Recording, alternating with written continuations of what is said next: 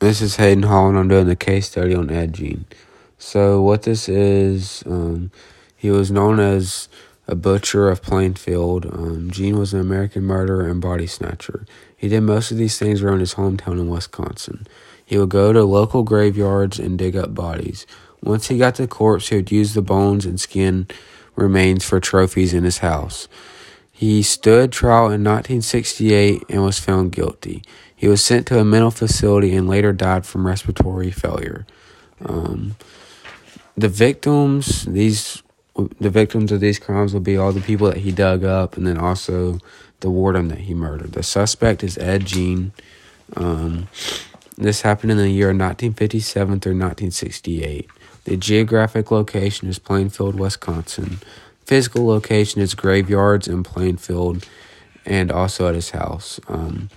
The evidence from this case will be all the graves he dug up and then also all the corpse he had laying around his house.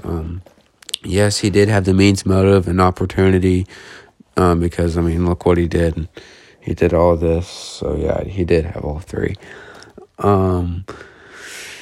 The legal outcome is he stood trial in 1968 and was determined guilty. He was found guilty also for the murder of a warden. He was sent to a mental hospital until his death in 1984 from respiratory failure. In my opinion, this case is famous because he would dig up dead people and then use their corpse and skin as trophies.